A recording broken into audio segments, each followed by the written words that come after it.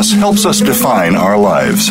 By allowing our grief to matter, we discover our own strengths and embrace our authentic selves. Welcome to Good Grief with your host, Cheryl Jones. Get ready to be inspired to create a deeper life, to make your time on Earth much more meaningful.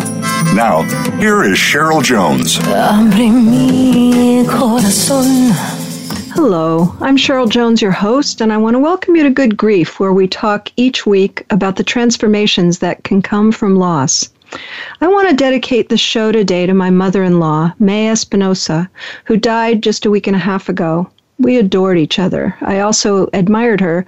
She raised 8 kids, my wife being the oldest, and while doing so was active in social justice movements, including the farm workers, finished her education, and got a lifetime teaching credential. All this while maintaining her role as family matriarch, holding monthly birthday parties and other events, Christmas, at her home for her children, grandchildren, and great-grandchildren. She'll be deeply missed, and I just wanted to mention her on air. Today I'm welcoming Brent Green. Brent's a creative director, copywriter, author, professional speaker, and consultant for the baby boomer generation. Author of Marketing to Leading Edge Baby Boomers, Brent has spoken widely at conferences about boomers and the unprecedented reorientation of Western countries to aging populations. In 2010, he published Generation Reinvention, How Boomers Today Are Changing Business, Marketing, Aging, and the Future. He's also published Noble Chaos, a literary novel and coming-of-age story about the Vietnam War era on a Midwestern college campus. He's recently finished writing a biographical novel about a close friend who was a PhD wellness leader, an impetuous daredevil, while bravely fighting 5 recurrences of cancer, entitled Warrior, The Life and Lessons of a Man Who Beat Cancer for 57 Years. Got my wife beat at 10. Brent's newest writing achievement is a self-help book focused on grief and loss and entitled Questions of the Spirit, The Quest for Understanding at a Time of Loss. Welcome, Brent. Thank you, Cheryl. And I would like to add my condolences concerning your mother-in-law. I know that's a very difficult experience so close. And as I mentioned before we began our conversation today, my mother-in-law also passed away last November. So we share that today. We're in the perfect space to talk together today then, aren't we? Yes, we are. People sometimes say to me, grief must be easier for you, or, you got a handle on it. And all I say is, well, not actually. I just know I have to do it. But I still have to do it, And I notice this is as every loss is different from other losses. I was mentioning to you before the show that she came into my life 21 years ago. But before that, I never had love and acceptance from a partner's parent. So, although I had some very long relationships, and so that made her especially important to me in that regard, too. So, every person has their importance. That really affects grief, doesn't it? Yes, and love and acceptance stand out in what you just said, because that is part of the journey of managing grief, is to find those deep emotions of love and acceptance as a way of going through the process of a loss that, really words sometimes can't even describe. Yeah, absolutely. But let's start at the start in terms of your book. I'd like you to just share with the listeners a bit what brought you to write that book. Obviously, you have a lot of experience with business, let's say, marketing and that sort of thing. But of course, if you're doing that with a boomer in mind, I guess it sort of automatically involves grief to an extent, in the sense that we encounter more of it as we age. But how did you come to write the book? Well, I guess the short version is this. went through the process of supporting my sister and her husband Joel and family as my sister dealt with stage 4 lung cancer. And she was diagnosed with this disease in 2012. And, there's always this hopeful belief that, with modern medicine, immunotherapies, and genetic drugs and so forth, and treatment by one of the best hospitals in the country, Stanford, she would survive this. She was very much a lover of life. She lived with a lot of gusto, and you just never really would think of her as being, that close to death. But nevertheless, she was. And 3 years later, she passed away. And fortunately, I was able to be there with my wife, Becky, and her daughter and husband and other members of the family and friends. And so while we were going through those final days of her leaving us, she was receiving hospice care in her home. A pastor from Vitas Hospice in California stopped by. He asked us to come with him into the dining room and sit around a table. Obviously, we were deep in the depths of grief and, a strong sense that her passing was imminent. And he very calmly looked at us and said, "Is there value in suffering?" Now, if you stop and think about that for a second, it's a real non sequitur as a question. Are you kidding me? What do you think? An emphatic no at that kind of moment. Right. But Go away with your meaning thing. Well, that would have been the cynical me's way of taking that, or the judgmental me, or whatever part of me that was not necessarily ready for that kind of question. But he has a very gentle, calming nature that literally filled the room. I felt the moment I opened the door to the house and invited him in, he is good at what he does. And his question wasn't there to add, to evoke a reaction of, what are you talking about? Of course we are suffering. Rather for us to think more existentially about what was going on in the bigger picture around us. And then he asked us to answer that question.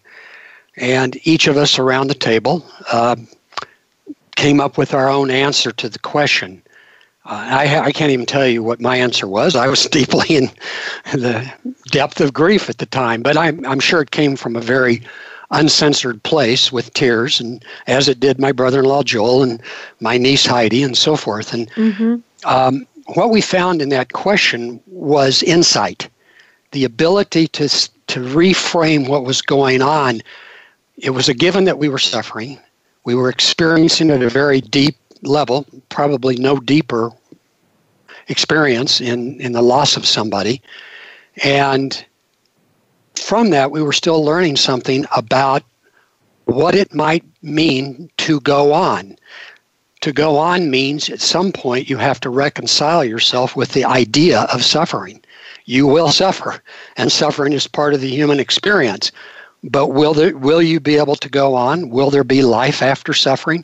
So I think that's the door that Mark McGann is his name. I think that's what he opened with that question. And it turned out that Mark, this is his way of providing grief counseling, is to ask profound questions that cause you to stop and think and perhaps rethink your values, your experiences, the meaning of the person you have lost or are losing. The questions are really therapeutic. My brother-in-law continued to attend grief sessions because this was in California and I'm not. I'm in Colorado. So this was obviously available to him as a part of hospice. Mm-hmm. And so he kept going to Mark's grief counseling sessions, and every session involved a different kind of question, or two or three. And all the questions tended to be profound, causing the people to rethink. Joel sent the questions to me. I wasn't participating in the grief sessions. So all of a sudden I went to my keyboard, as is my nature, and I started looking for answers to those questions based on my own life experiences, as well as deeper thinking from other people who have been down this journey and have written books or created amazing insights. And that, in effect, became the book. That's why the book's got the title, Questions of the Spirit. In other words, questions that go to the deepest parts of our spiritual nature and ask us to search, think, and come to greater awareness about our place in the cosmos. It's interesting because it just occurred to me that, in a way, loss is an existential crisis, I guess we could say. Yes. That some people, for whatever reason, really engage in then trying to answer those questions. You know, when I saw the first question, is there value in suffering? What I was thinking about was sometimes if the sufferer makes it so. I have known people that have not done that. And that's very, very painful because then you're just stuck in suffering, I suppose. Right. But most people actually do find eventually value or meaning in suffering. Wouldn't you say? I think that's part of our human spirit, and it's what we honor and recognize in our culture and our society. Those that have been confronted with deep, deep suffering. And the suffering doesn't necessarily have to be just the death of someone close. It can be, the loss of a major job, for that matter. It could come in many forms. Absolutely. But how they overcome that struggle is what appeals to us as narrative. I mean, I think about the Olympics that recently passed, and we think about Shaun White, for example, who by any definition is on top of the world with gold medals, but he did not succeed at the Russian Olympics, and he lived with that for 4 years. And then he came back and he won the gold medal in his sport in the 2018 Olympics. And his response to that was, you could call it grief, but it was joyful grief in the sense that this flood of tears, and I mean, he was overcome. And this is a pretty stoic, phlegmatic individual. So I was touched by his expression of emotion to win a gold medal. It wasn't just about another piece of gold. He's already wealthier than anyone needs to be. Right. Worth over $40 million and more to come. So it wasn't about the money, and it certainly wasn't so much about the medal as it was overcoming probably what was the grief of the loss of not succeeding in the Russian Olympics in Sochi. And I want to imagine that it was some kind of process because he went through some other trials that he brought on himself, I guess we could say. I want to think that somehow there was a maturity that he did that not to win the medal, but to fully commit to what his passion is, maybe. Right. I like to fantasize that. Yeah, I think that's true. And he horribly injured his face last fall. Just months before the Olympics, he was still healing from that. And, I think he demonstrated something fundamental to who we are. Not everybody can overcome the challenges of their lives and overcome the deep hole of grief. But those that do and move on and find meaning again in life are the ones that we respect, and it's the stories we like to turn into movies and books and so forth. Well, and radio shows like this one. Right, exactly. Before we go off to break, I'd like people to hear a little of the voice of your book. Could you share the part that's about the blessing of a long life? Because that's a part of what we're talking about here too. Since we're both boomers, we can talk about that, right? I would be happy to, but I'm not quite sure what you're referring to. Those of us who receive the blessing of a long life. Would you like me to read it? Yes, if you don't mind, because I'm not sure where you are in the book. No problem. Those of us who receive the blessing of a long life will also need to understand and manage grief and loss many times throughout our lives. Grief will come again and again. Loss is a requisite part of the aging process and the human experience. I have been told that each loss of someone or something close to us has different characteristics and subtleties, challenging our fortitude in unprecedented ways. So we're always learning about grief anew when mourning comes to visit once again. It is within our power to let go of internal debates over relationship baggage, our caregiving journey, our effectiveness, our patience, our intelligence, and our selflessness. We can let go of our ego's needs to be exceptional and relevant and right, understanding we can never be perfect within human relationships, but our love can transcend all this. Our love can continue to grow for the person we've lost as we grow to understand ourselves better. Very well read. Thank you. Thank you. I appreciate that. It's I've been doing. I'm actually in the midst of going towards writing a book myself right now, and I've been thinking a lot about also the long-term impact of grief, which is in a way what that passage is talking about, that we grow and change. And my relationship with my mother in the 4 years since she died has changed radically. And we were not in bad, we were in a good place together when she died, but it continues to evolve and grow the way that I perceive that relationship. I think that's part of the insights, one of which that I came to through the losses that I have, and that is our love for the person we lost can continue to evolve and grow. To me, that was a novel thought. Yeah. It's time for our break, but let's come back to that, the continuing and growing relationships we have. You talk about a lot of people you've lost in your book. That's an example, isn't it? That you reviewed again, you intersected again with what those people have meant to you and what they do now. And I think that's really fascinating.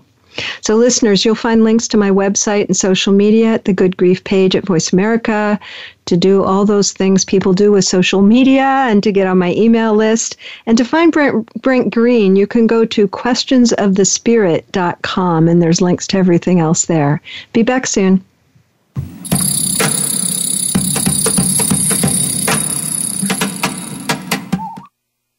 Think you've seen everything there is to see in online television? Let us surprise you. Visit voiceamerica.tv today for sports, health, business, and more on demand 24/7. Today's woman faces a stressful world when it comes to staying healthy. We are bombarded by media messages with contradicting ideas about fitness and nutrition. We need to keep our diet, relationships, and stress in check. It's time to get the right message and have the most fun. Join hosts Andrea Beeman, Lisa Lutan, and Michelle Fennighaus for Healthy View Radio. It's health and happiness in one show. Every Thursday at noon Eastern Time and 9 a.m. Pacific Time on Voice America Health and Wellness. Relationship issues? Anxious? Parenting challenges? No more. Learn how to live your best life. Tune into Straight Talk with top psychotherapist, relationship, and anxiety expert, Sandra Reich. In this program, you'll learn how to transform your challenges into effective solutions, whether it's relationships, parenting, anxiety issues, or other life traps that you struggle with. Sandra will show you how to change them and how to live the life of your dreams. Listen every Thursday afternoon at 6 p.m. Eastern Time and 3 p.m. Pacific Time on the Voice America Health and Wellness Channel. There is a difference in health and wellness programs. There can be mainstream programs, and then there is something extra. That something extra is called Tips to Keep You Healthy, Happy, and Motivated, with your host, Kristen Harper. If you want to hear some behind-the-scenes talk radio when it comes to health and wellness, the why as well as the how, be sure to tune in each week. This show will inspire you to be healthy and happy for life, as well as become the best version of yourself. Listen Tuesdays at 3 p.m. Pacific Time, 6 p.m. Eastern Time on Voice America Health and Wellness. Follow the Voice America Talk Radio Network on Twitter. We're at Voice America TRN. You'll get the latest fix on what's happening with our shows, this week's featured guests, and general happenings that you should know about at the Voice America Talk Radio Network. Now you don't have to miss anything when you're away from your home or office. Just go to twitter.com/Voice America TRN or follow along with us at Voice America TRN, the Voice America Talk Radio Network. We're on the cutting edge of social media. Can you keep up? Your life, your health, your network. You're listening to Voice America Health and Wellness.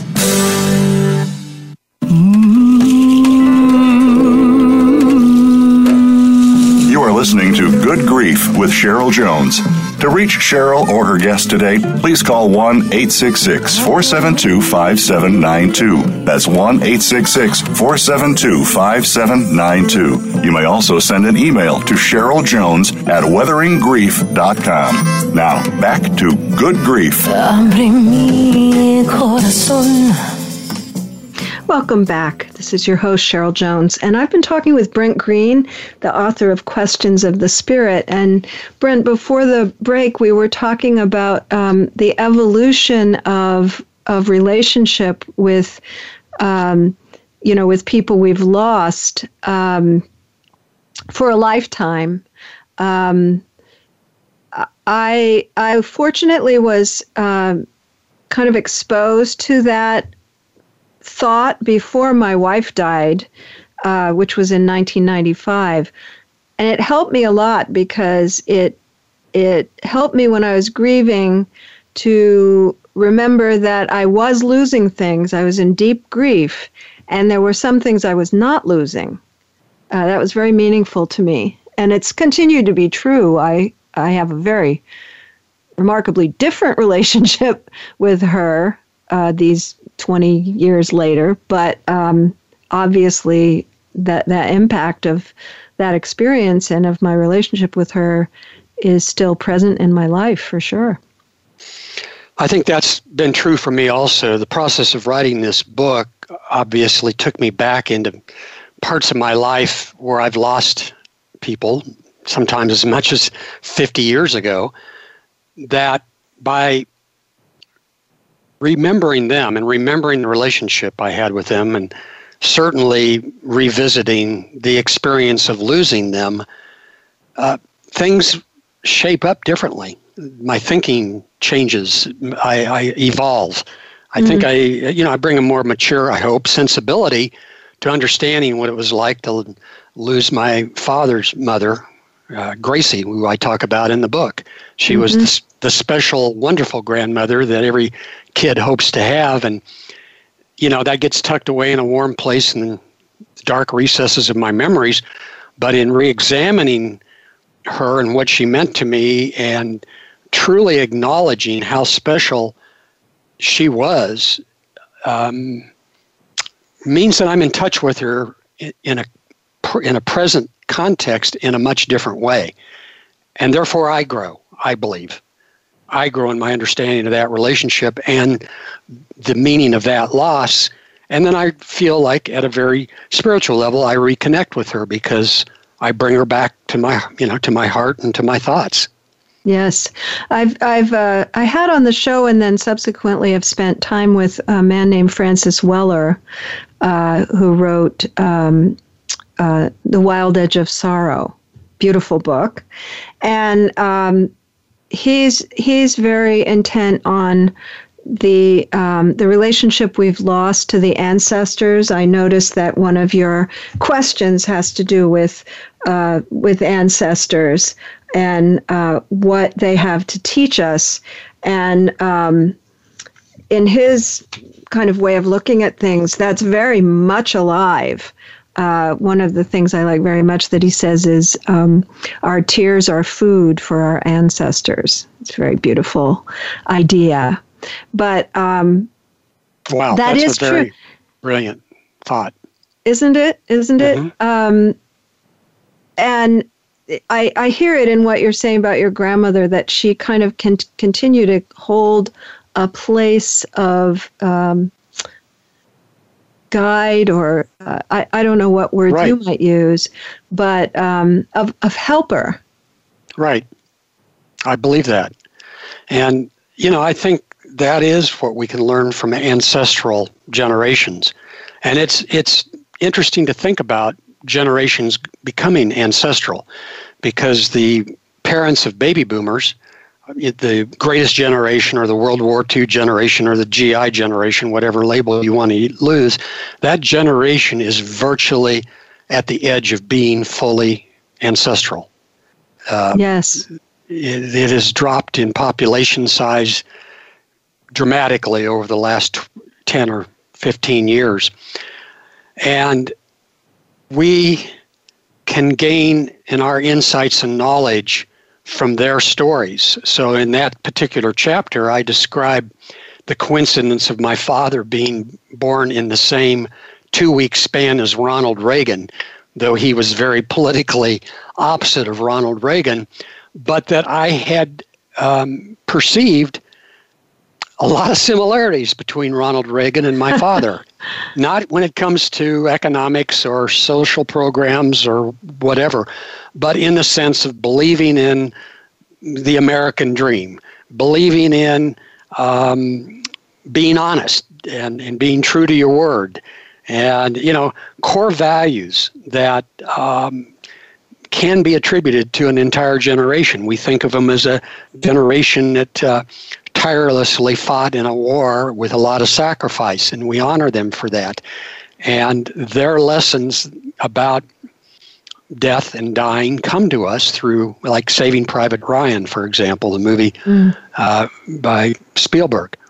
So that's what we learn, and I think we are learning machines when it comes to dealing with the essential fact of our mortality and the inevitability of our death.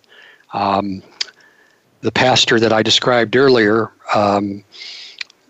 felt that the deepest grief that we can deal with is the grief of our own death, our own loss. That is part of the process of what we go through when we lose people close to us.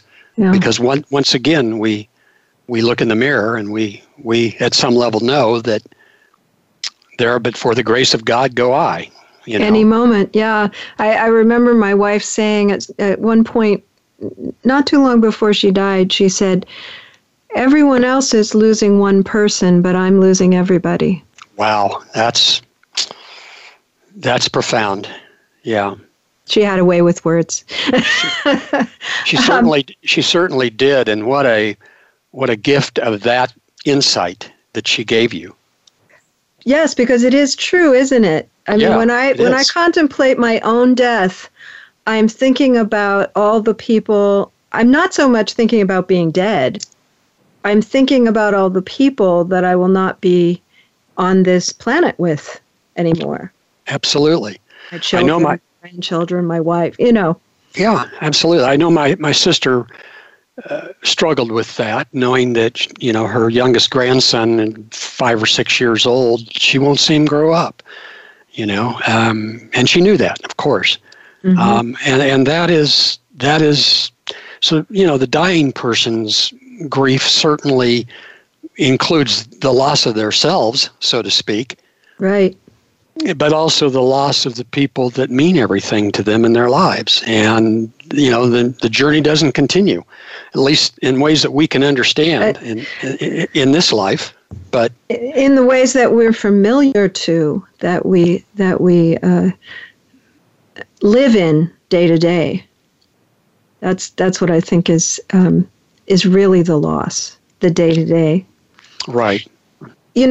so we're on the edge of where the suffering lives in grief, maybe.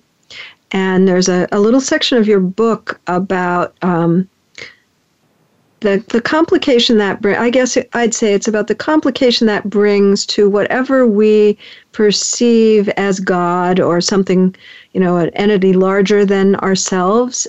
Could you share that? Okay. And you're talking about the excerpt that I... Mm-hmm. Yeah, okay. Absolutely. Okay. So how common is it for us to feel less than merciful after losing someone we dearly love? When a loved one dies, especially tragically, it is not uncommon to feel vengeful as if abandoned by God. Our reasoning may seem sensible. Quote, if God understood how much I love and need my child, he would not have taken her from us. He would have been merciful and spared her life, unquote. Those who believe in the benevolence and love of their Creator can sometimes react to tragic loss as if they've been cheated or denied. These are among the most challenging moments in life, accepting an enormous loss with merciful feelings, even for God. That is a very difficult question for a lot of people. I know how tragic losses in particular, maybe not so much if your grandmother dies at 100 or something, but early losses in particular feel like an insult, even though they're a part of normal life.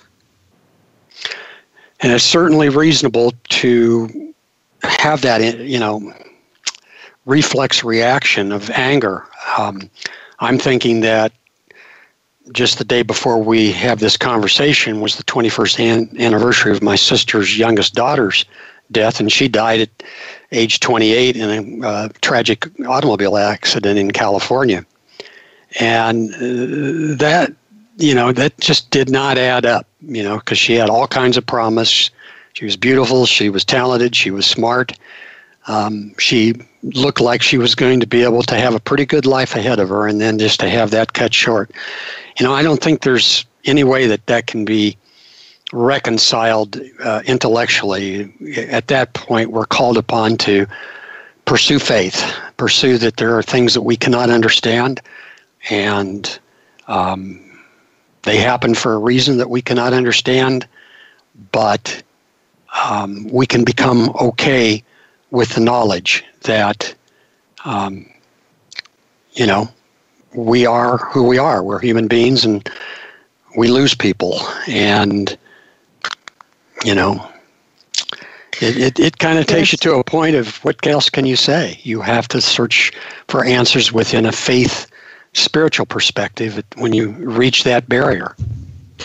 Well, and I guess for myself, whatever I conceive of as God, and I do fit in that boomer profile of having tried a lot of different spiritual practices, and you talk about many of us who kind of take what we like and leave the rest, I guess. Right.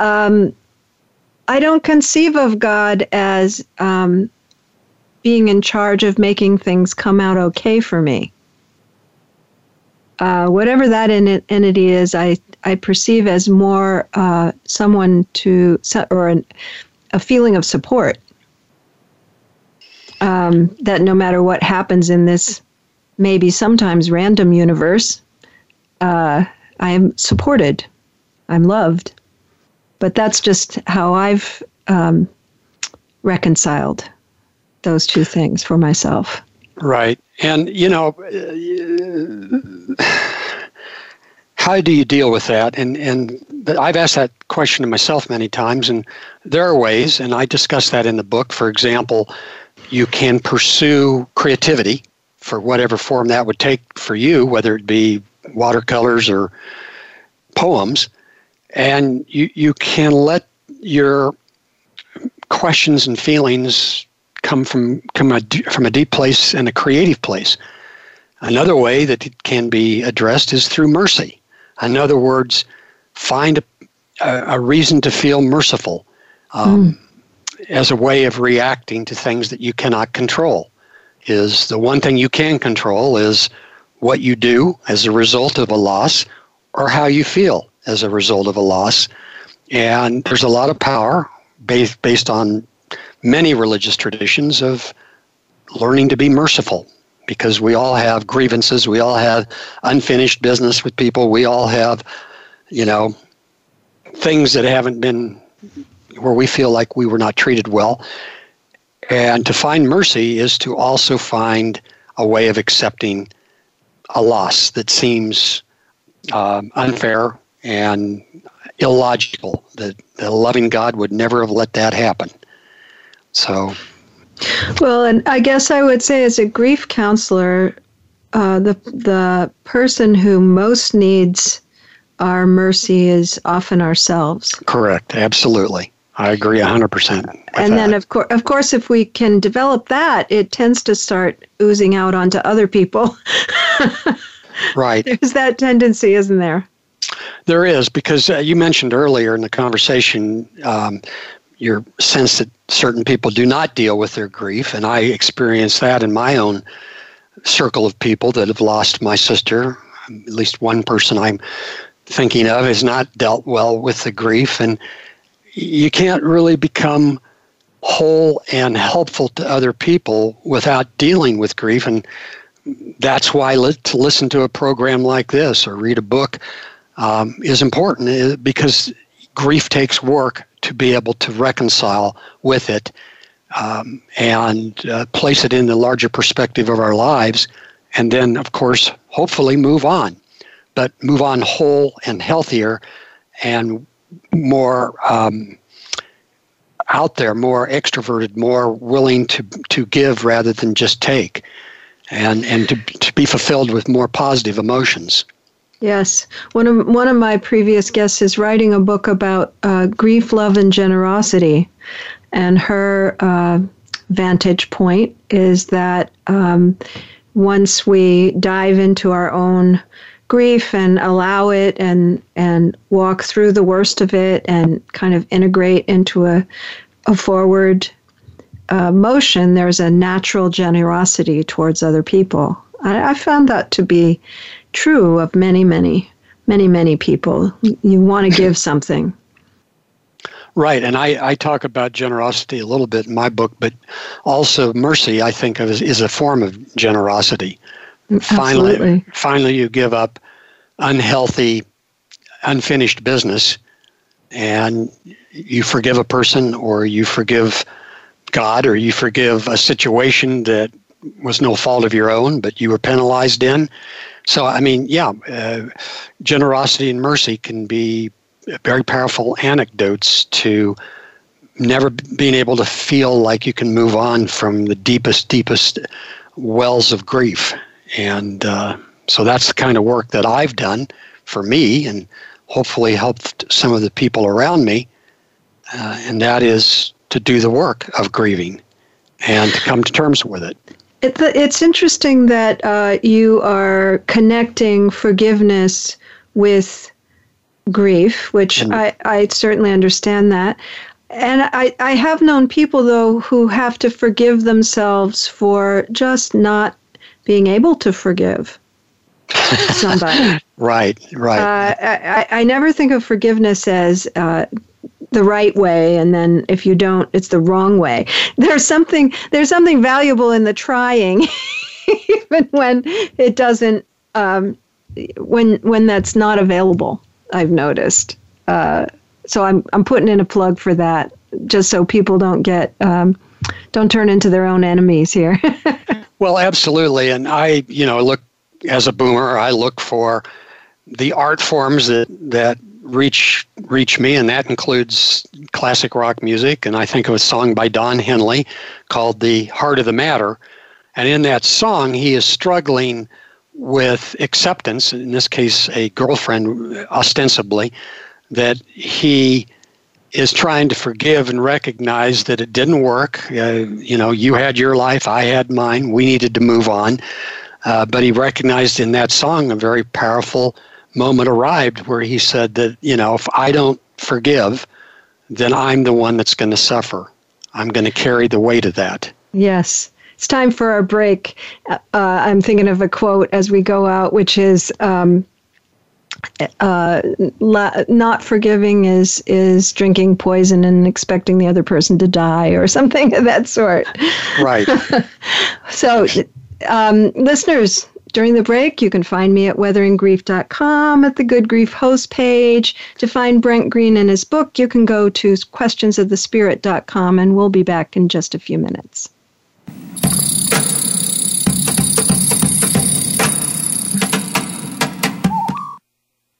Become our friend on Facebook. Post your thoughts about our shows and network on our timeline. Visit facebook.com/Voice America.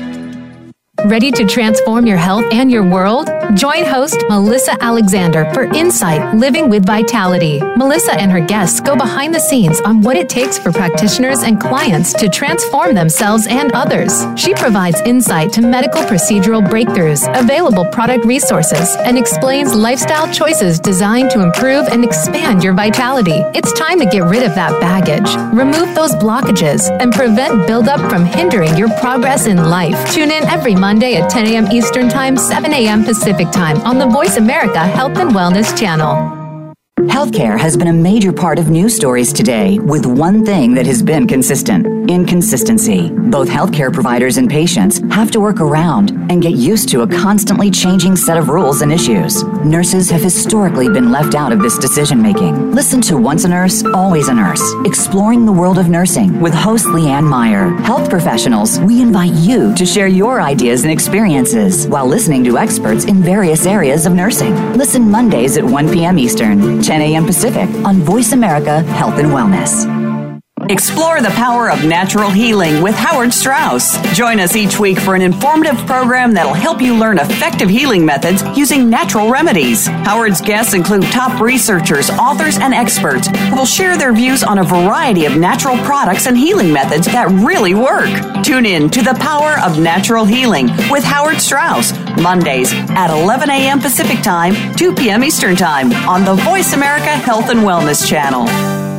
We're making it easier to listen to the Voice America Talk Radio Network wherever you go. In addition to listening live, you can check out information about your favorite talk show hosts, discover new talk show personalities, add shows to your list of favorites, and listen to all our show archives on demand. All from your iPhone, BlackBerry, or Android. Download it from the Apple App Store, BlackBerry App World, or Android Market, and get ready to tune in. The Voice America mobile app, powered by Aircast. Opinions, options, answers. You're listening to Voice America Health and Wellness.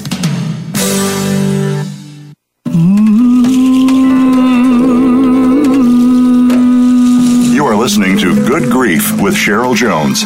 To reach Cheryl or her guest today, please call 1-866-472-5792. That's 1-866-472-5792. You may also send an email to CherylJones@weatheringgrief.com. Now, back to Good Grief. Welcome back to Good Grief. I'm here with Brent Green. We've been talking about his book, The Questions of the Spirit, and it's about ways that we can deepen our conversations about loss and use our loss. If we're going to have losses, let's make something out of it, I say, to really explore deep questions of being human. And we were talking about one of those questions before the break, Brent, forgiveness, which of course I've done several shows just specifically on forgiveness in various forms. That's a big, big topic.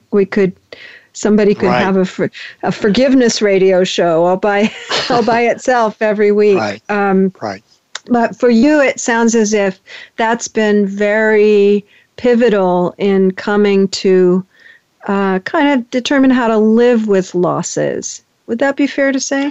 That'd be fair to say. In fact, in my book, I describe a childhood experience where I constantly was being teased and rejected by this one individual, and I decided to have a fantastic Halloween party and decided not to invite him. And, he was a very affable, assertive individual. So every time he saw me, he'd say, "Happy Halloween." Kind of reminded me that I didn't invite him. And finally, I actually had some turmoil over it. I probably talked to my parents about it. I invited him to the party, and instead of being such a critic and a teaser, he actually became my biggest ally at the party to create the energy for everybody to have fun. And if you think about it, I'm dealing with an issue that goes back more than 50 years that just kind of hung there. And in effect, I forgave him, and that forgiveness was liberating and a lesson early in my life, So you were released from whatever you might have held on to about that. Right. Another example in your book of something moving very long after was the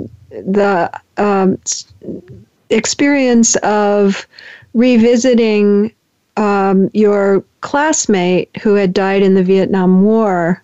I thought that was very profound because you and your class kind of went through that together, and collective grief is a whole other subject we could spend a lot of time in, but that seemed very powerful to me, that somehow many of you together could take a different perspective on him and his life and his death. Well, it was actually interesting because I'm old enough that I was well into my high school reunions before we had an internet. And, the other reunions, he died like within 2 years after we graduated from high school in Vietnam.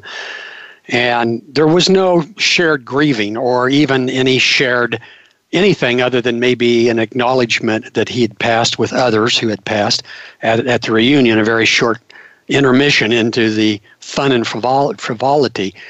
In this case, when the internet was in full swing and everybody had email, I took a photo of his etching of his name at the Vietnam Wall in Washington, D.C., and I posted that to the entire group with email, and that brought forth collective sharing and grieving 30 years after it happened. So it showed two things. Number one, that shared grieving is very valuable, and opportunities to do that should be made, number one, and it can be cathartic as well as provide perspective. And so we gave our classmate Rodney a proper farewell, given the sacrifice that he made in Vietnam. Well, and of course you have so much more understanding, too, of how that must have impacted everyone in his life, his family, people close to him.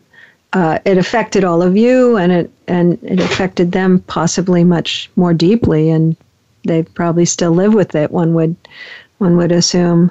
Right. I recently watched the entire Vietnam series. Uh-huh.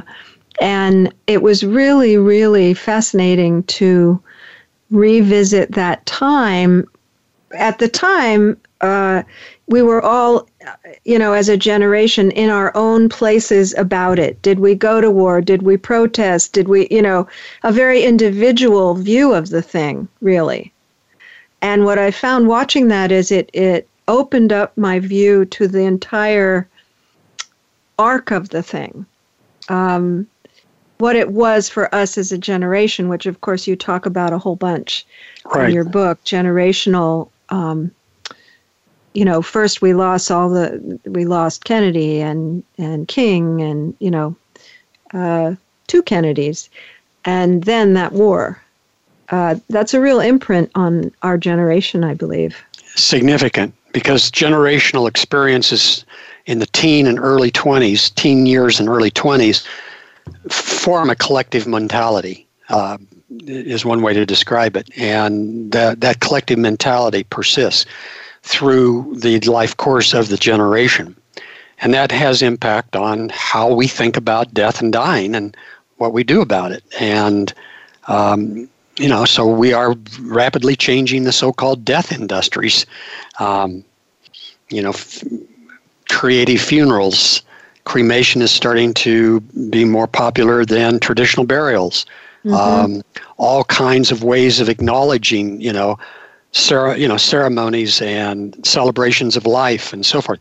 All of that can springboard from a period of time where we were all, those of us old enough, were shocked into our adolescence with the assassination of John Fitzgerald Kennedy, and then several years after that, Bobby and Martin, and then Vietnam War. And so it really does shape a way of thinking, and it tends to lead to common solutions, I guess you could say.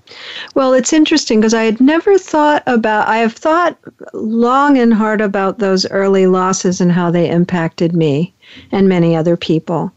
And I've thought about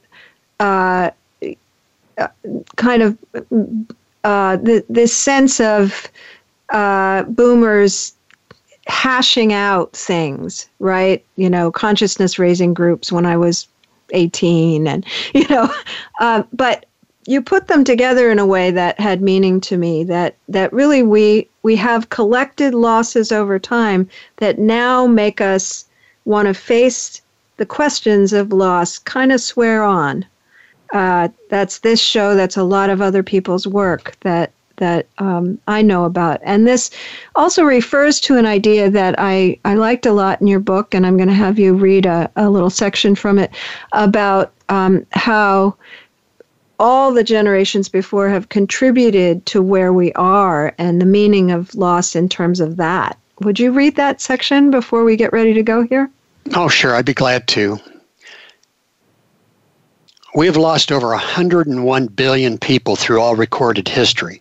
Nevertheless, we have benefited from accumulation and application of their knowledge and technological prowess, arriving here in our time through many sacrifices and much pain and suffering. Their losses. I repeat, our technical proficiencies and modern mastery over Earth's environment can be attributed to an accrual of human losses across 55,000 years. We are who we are now because of loss. We have lost tens of billions of humans who have preceded us, and yet we have gained vast intellectual storehouses filled with their knowledge and expertise, often acquired and amplified through loss. I really like that idea. It segues into an idea about adolescence that Dan Siegel, who's an interpersonal neurobiologist, talks about, which is that there must be innovation, right? That statement you just made couldn't be true unless, as human beings, we were innovators. And that's the most intense time of innovation in a human life is very young. But we're all innovators, aren't we? I believe so. So that idea that we are putting something into the universe that then becomes part of what's possible going forward, I'm very intrigued by that. It's a very interesting thought, really. And also, there's another part near that in the book that I just want to mention before we leave, which is how small we are. You go into great detail about how small we are, and I think that's a good place to leave, that we feel these things so acutely, but in the end, we're a small part of the entire universe, aren't we? Right. And grasping our losses and the grief that comes with that is about understanding and gaining a more cosmic and spiritual perspective. So that is the journey. And even the greatest minds like Albert Einstein were well aware of a deeper spiritual place that we exist in. We're going to have to leave it there for today, but that's a good place to end. Thanks for being with me. And listeners, you can go to questionsofthespirit.com to find out more. Next week, I'll have John Brooks, who struggled to understand what led his talented and wonderful daughter to jump off the Golden Gate Bridge at 17. What he discovered about attachment and adoption now fuels the work he does to educate teens and their parents. It also led him to write his book, The Girl Behind the Door. This has been Good Grief with Cheryl Jones. I look forward to being with you again next week for another meaningful conversation. Thank you so much for joining us for Good Grief. Please come back next Wednesday at 5 p.m. Eastern Time, 2 p.m. Pacific Time for another edition featuring your host, Cheryl Jones, on the Voice America Health and Wellness Channel. Have a meaningful week.